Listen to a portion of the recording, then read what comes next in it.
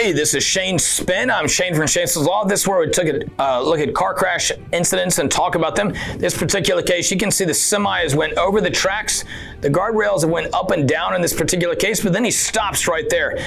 And the first thing I think of is all those things my parents said never stop on our train tracks. This is exactly why, okay? Now, when they come to look at this and decide who's at fault, they're going to look at a couple different things.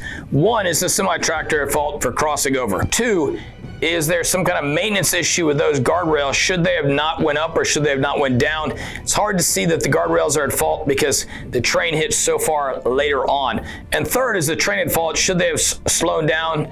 Should they have known somebody was on the tracks or been able to see it, okay? This particular case, I'm going against the semi-truck driver. This is Shane Spinn. Hit like and subscribe down below for more updates. Click the bell for notifications. In pain, so I call Shane.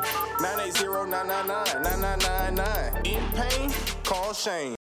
This is the story of the one. As a maintenance engineer, he hears things differently. To the untrained ear, everything on his shop floor might sound fine, but he can hear gears grinding or a belt slipping.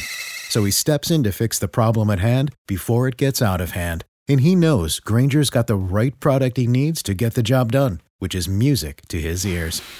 Call, click Grainger.com, or just stop by. Grainger, for the ones who get it done.